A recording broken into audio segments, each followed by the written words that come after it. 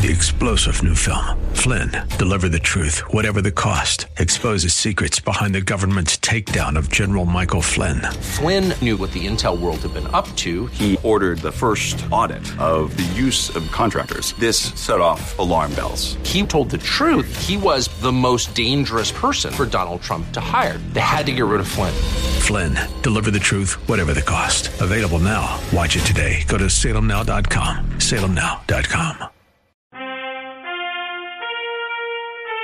The Bible, a collection of 66 different books by around 40 different authors from many different backgrounds.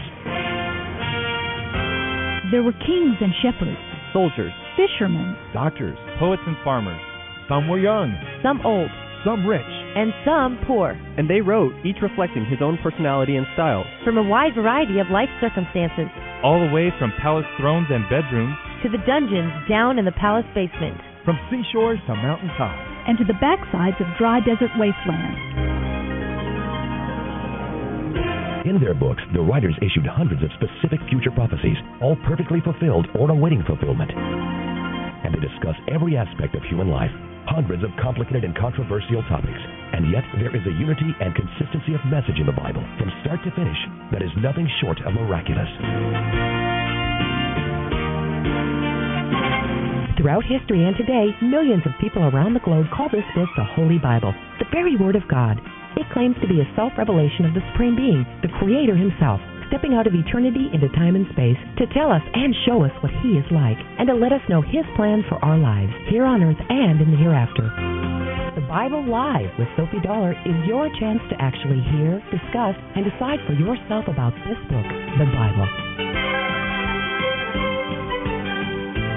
Stay tuned, and at the very least, you'll hear the beauty, wisdom, romance, adventure, and intrigue of the world's greatest literature, the best-selling, most translated book of all history. But more importantly, God Himself just might speak to your heart and change your life forever.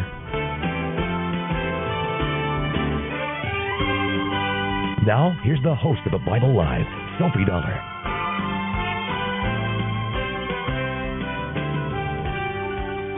And here we are. Happy, even thrilled to be with you this evening as we come together once more to look at what is called sacred history.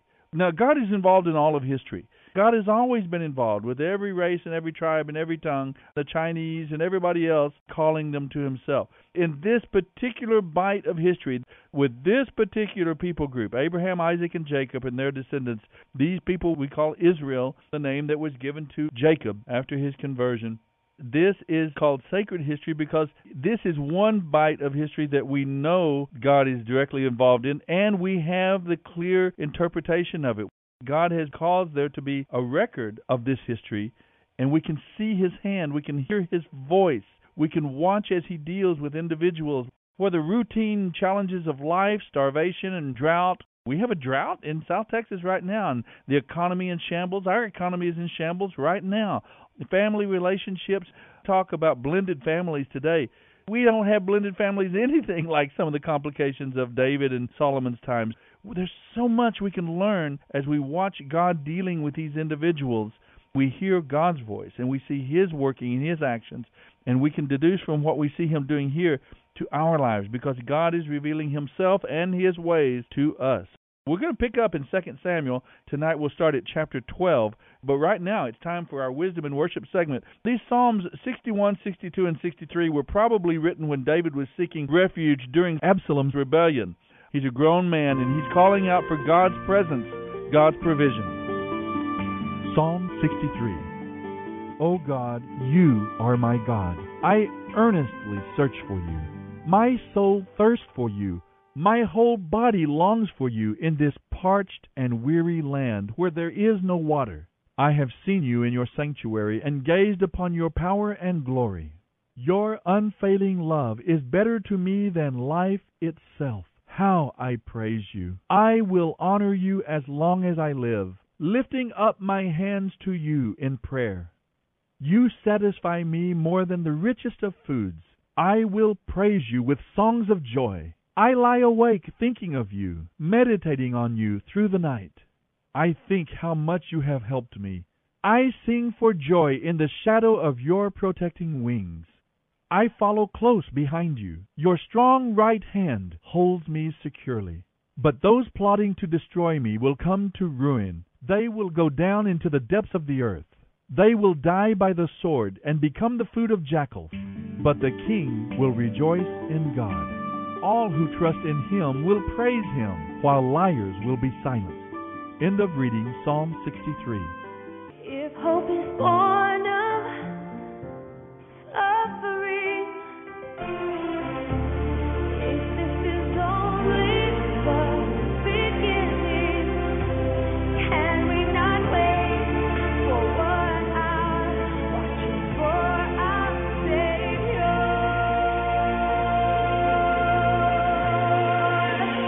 This is what it means to be held, how it feels when the sacred is part of your life and you survive. This is the Bible Live with Sophie Dollar.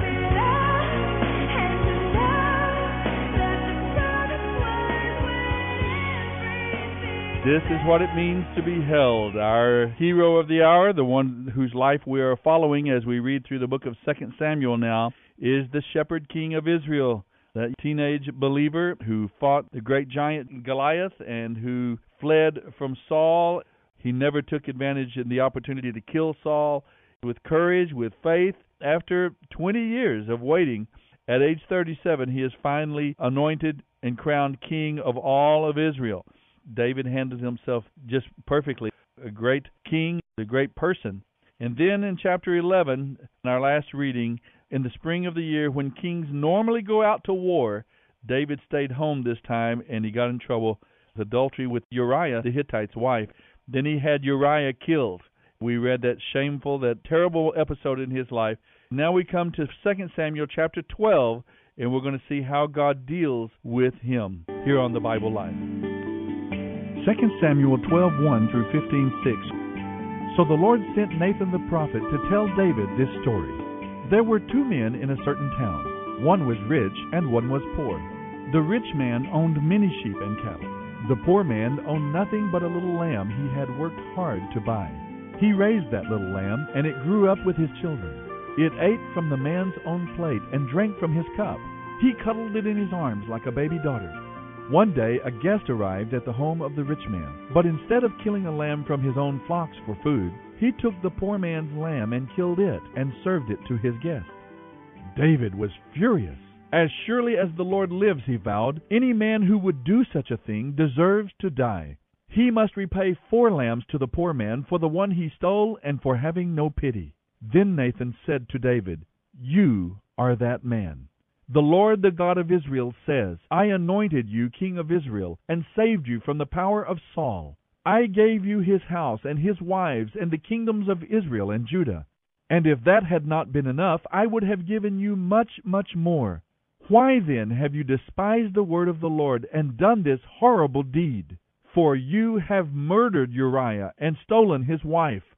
From this time on, the sword will be a constant threat to your family, because you have despised me by taking Uriah's wife to be your own. Because of what you have done, I, the Lord, will cause your own household to rebel against you. I will give your wives to another man, and he will go to bed with them in public view. You did it secretly, but I will do this to you openly in the sight of all Israel." Then David confessed to Nathan, "I have sinned against the Lord." Nathan replied, "Yes, but the Lord has forgiven you, and you won't die for this sin. But you have given the enemies of the Lord great opportunity to despise and blaspheme him, so your child will die." After Nathan returned to his home, the Lord made Bathsheba's baby deathly ill. David begged God to spare the child. He went without food and lay all night on the bare ground. The leaders of the nation pleaded with him to get up and eat with them, but he refused. Then on the 7th day the baby died. David's advisers were afraid to tell him. He was so broken up about the baby being sick, they said. What will he do to himself when we tell him the child is dead? But when David saw them whispering, he realized what had happened. "Is the baby dead?" he asked. "Yes," they replied. Then David got up from the ground, washed himself, put on lotions, and changed his clothes. Then he went to the tabernacle and worshipped the Lord. After that he returned to the palace and ate. His advisers were amazed. "We don't understand you," they told him. "While the baby was still living, you wept and refused to eat. But now that the baby is dead, you have stopped your mourning and are eating again." David replied, "I fasted and wept while the child was alive, for I said, 'Perhaps the Lord will be gracious to me and let the child live.' But why should I fast when he is dead? Can I bring him back again? I will go to him one day, but he cannot return to me." Then David comforted Bathsheba his wife and slept with her. She became pregnant and gave birth to a son, and they named him Solomon.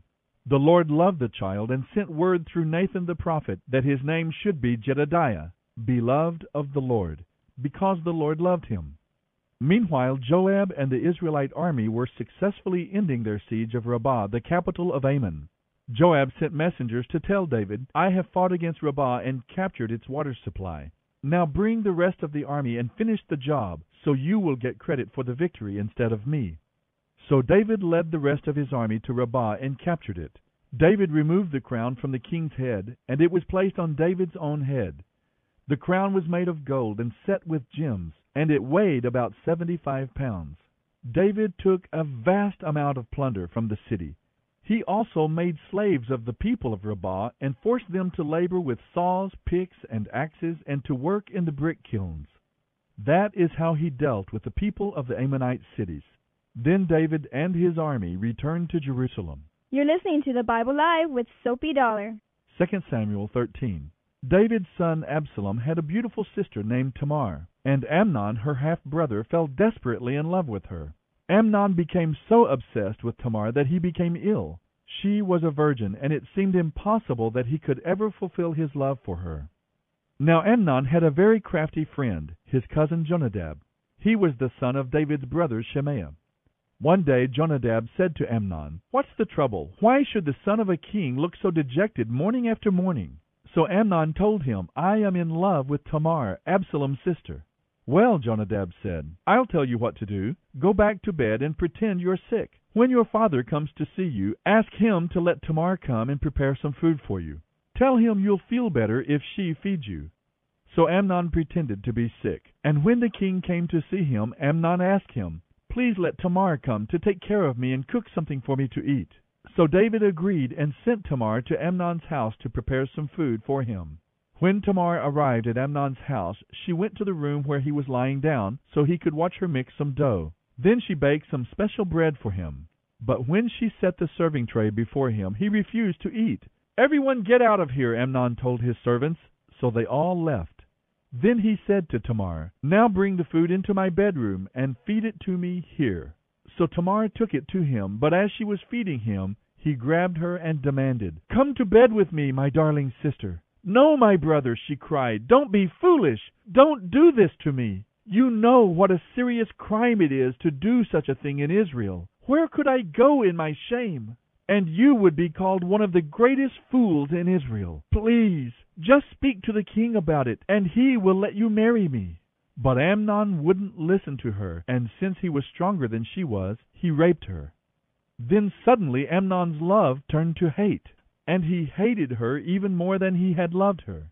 "Get out of here," he snarled at her. "No, no," Tamar cried. "To reject me now is a greater wrong than what you have already done to me." But Amnon wouldn't listen to her. He shouted for his servant and demanded, "Throw this woman out and lock the door behind her." So the servant put her out. She was wearing a long, beautiful robe, as was the custom in those days for the king's virgin daughters. But now Tamar tore her robe and put ashes on her head. And then, with her face in her hands, she went away, crying. Her brother Absalom saw her and asked, "Is it true that Amnon has been with you?" "Well, don't be so upset. Since he's your brother anyway, don't worry about it." So Tamar lived as a desolate woman in Absalom's house. When King David heard what had happened, he was very angry. And though Absalom never spoke to Amnon about it, he hated Amnon deeply because of what he had done to his sister. 2 years later, when Absalom's sheep were being sheared at Baal Hazor near Ephraim, Absalom invited all the king's sons to come to a feast. He went to the king and said, "My sheep shearers are now at work. Would the king and his servants please come to celebrate the occasion with me?" The king replied, "No, my son. If we all came, we would be too much of a burden on you." Absalom pressed him, but the king wouldn't come, though he sent his thanks. "Well then," Absalom said, "if you can't come, how about sending my brother Amnon instead?" "Why Amnon?" the king asked. But Absalom kept on pressing the king until he finally agreed to let all his sons attend, including Amnon. Absalom told his men, "Wait until Amnon gets drunk, then at my signal, kill him. Don't be afraid. I'm the one who has given the command. Take courage and do it." So at Absalom's signal they murdered Amnon. Then the other sons of the king jumped on their mules and fled. As they were on the way back to Jerusalem, this report reached David: "Absalom has killed all your sons. Not one is left alive." The king jumped up, tore his robe, and fell prostrate on the ground. His advisers also tore their clothes in horror and sorrow. But just then Jonadab, the son of David's brother Shemaiah, arrived and said, "No, not all your sons have been killed. It was only Amnon. Absalom has been plotting this ever since Amnon raped his sister Tamar. No, your sons aren't all dead. It was only Amnon." Meanwhile, Absalom escaped. Then the watchman on the Jerusalem wall saw a great crowd coming toward the city from the west. He ran to tell the king, "I see a crowd of people coming from the Horonaim road along the side of the hill." "Look," Jonadab told the king, "there they are now. Your sons are coming just as I did." They soon arrived, weeping and sobbing, and the king and his officials wept bitterly with them, and David mourned many days for his son Amnon. Absalom fled to his grandfather, Talmai, son of Ammihud, the king of Geshur. He stayed there in Geshur for 3 years. And David, now reconciled to Amnon's death, longed to be reunited with his son Absalom. You're listening to the Bible Live with Soapy Dollar. 2 Samuel 14. Joab realized how much the king longed to see Absalom, so he sent for a woman from Tekoa who had a reputation for great wisdom. He said to her, "Pretend you are in mourning, wear mourning clothes, and don't bathe or wear any perfume. Act like a woman who has been in deep sorrow for a long time. Then go to the king and tell him the story I am about to tell you." Then Joab told her what to say. When the woman approached the king, she fell with her face down to the floor in front of him and cried out, "O king, help me!" "What's the trouble?" the king asked. "I am a widow," she replied. "My 2 sons had a fight out in the field, and since no one was there to stop it, one of them was killed. Now the rest of the family is demanding, 'Let us have your son. We will execute him for murdering his brother. He doesn't deserve to inherit his family's property.' But if I do that, I will have no one left, and my husband's name and family will disappear from the face of the earth." "Leave it to me," the king told her. "Go home, and I'll see to it that no one touches him." "Oh, thank you, my lord," she replied, "and I'll take responsibility if you are criticized for helping me like this." "Don't worry about that," the king said. "If anyone objects, bring them to me. I can assure you they will never complain again." Then she said, "Please swear to me by the Lord your God that you won't let anyone take vengeance against my son. I want no more bloodshed." "As surely as the Lord lives," he replied, "not a hair on your son's head will be disturbed." "Please, let me ask one more thing of you," she said. "Go ahead," he urged. "Speak." She replied, "Why don't you do as much for all the people of God as you have promised to do for me? You have convicted yourself in making this decision, because you have refused to bring home your own banished son. All of us must die eventually. Our lives are like water spilled out on the ground, which cannot be gathered up again. That is why God tries to bring us back when we have been separated from Him. He does not sweep away the lives of those He cares about, and neither should you. But I have come to plead with you for my son, because my life and my son's life have been threatened. I said to myself, perhaps the king will listen to me and rescue us from those who would cut us off from God's people. Yes, the king will give us peace of mind again. I know that you are like an angel of God and can discern good from evil. May the Lord your God be with you." "I want to know one thing," the king replied. "Yes, my lord?" she asked. "Did Joab send you here?" And the woman replied, "My lord the king, how can I deny it? Nobody can hide anything from you. Yes, Joab sent me and told me what to say. He did it to place the matter before you in a different light. But you are as wise as an angel of God, and you understand everything that happens among us." So the king sent for Joab and told him, "All right, go and bring back the young man Absalom." Joab fell to the ground before the king and blessed him and said, "At last I know that I have gained your approval, for you have granted me this request." Then Joab went to Geshur and brought Absalom back to Jerusalem.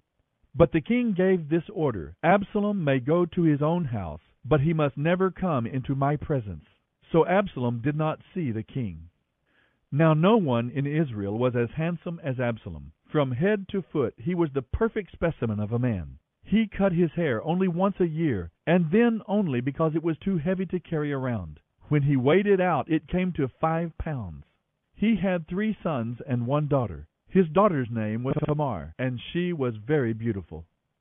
Absalom lived in Jerusalem for 2 years without getting to see the king. Then Absalom sent for Joab to ask him to intercede for him, but Joab refused to come. Absalom sent for him a second time, but again Joab refused to come. So Absalom said to his servants, "Go and set fire to Joab's barley field, the field next to mine." So they set his field on fire, as Absalom had commanded. Then Joab came to Absalom and demanded, "Why did your servants set my field on fire?"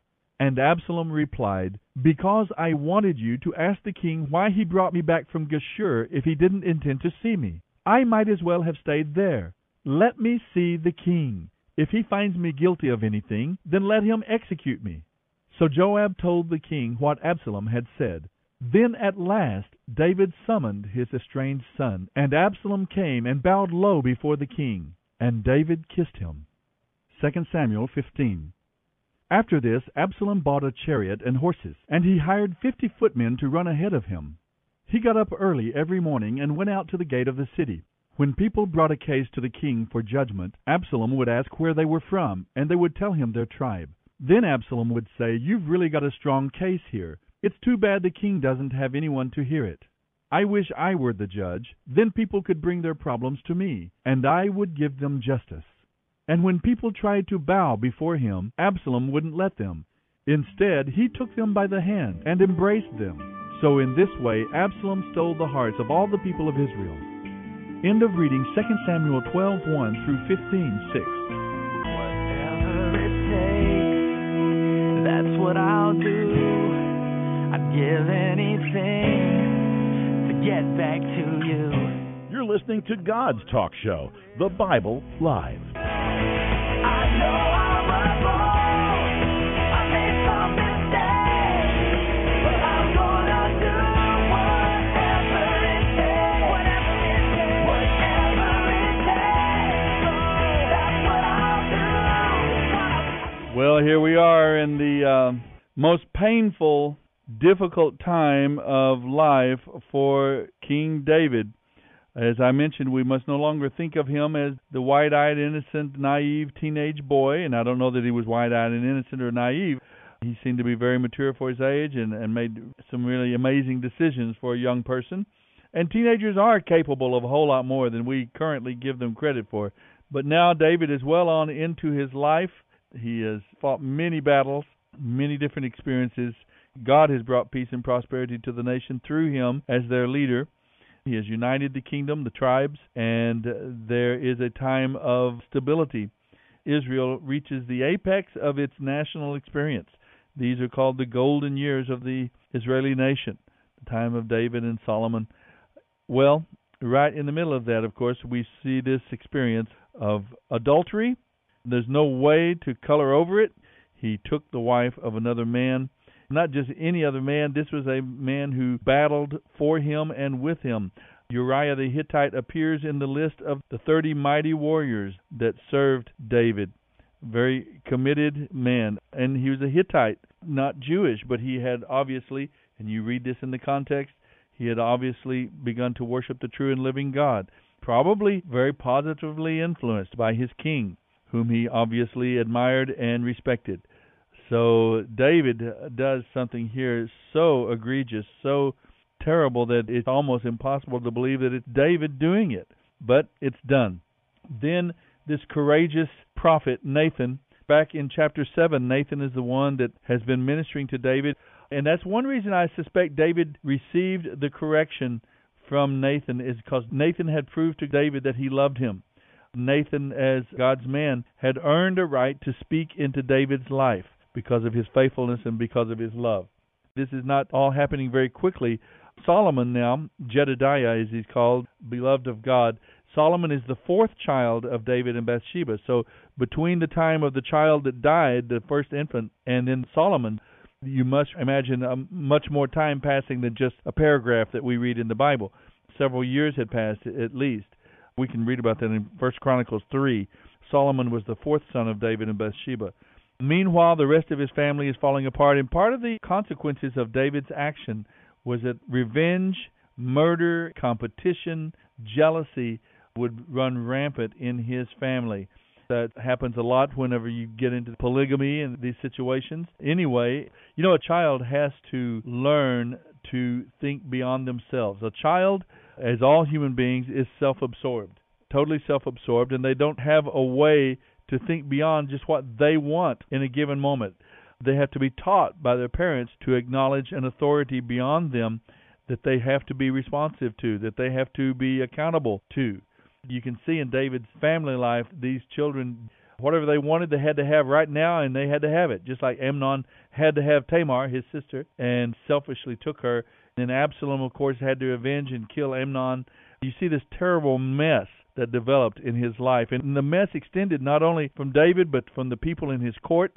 Obviously, there was a certain secrecy to this situation. Through Nathan, God said, you did it in secret, but I'm going to punish you publicly. So there was some secrecy, but the other people did know, and it compromised their lives as well, like Joab and the woman of Tekoa. Why wasn't David executed? These are capital offenses, capital crimes. Adultery. Now, they were not witnessed, I suppose. Adultery, and then, of course, the murder of Uriah the Hittite. Both of these are capital offenses, and God's wisdom was here. Maybe many millions more would have suffered if he had been, or maybe his contrition and genuine repentance.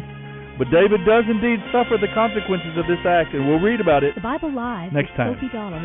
Sophie reads from the New Living Translation by Tyndale House Publishers. The Bible Live is dedicated to helping promote spiritual revival across America, and your financial support is needed. Please mail your tax-deductible gift to The Bible Live, Post Office Box 18888. That's The Bible Live, P.O. Box 18888, San Antonio, Texas 78218. You may also make credit card donations at the ministry website, thebiblelive.com.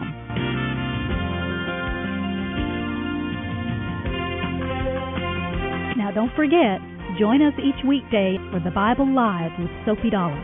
Start today, and in 1 year's time, we will read and respond together to the entire Bible. Let the most important word you hear each day be God's Word.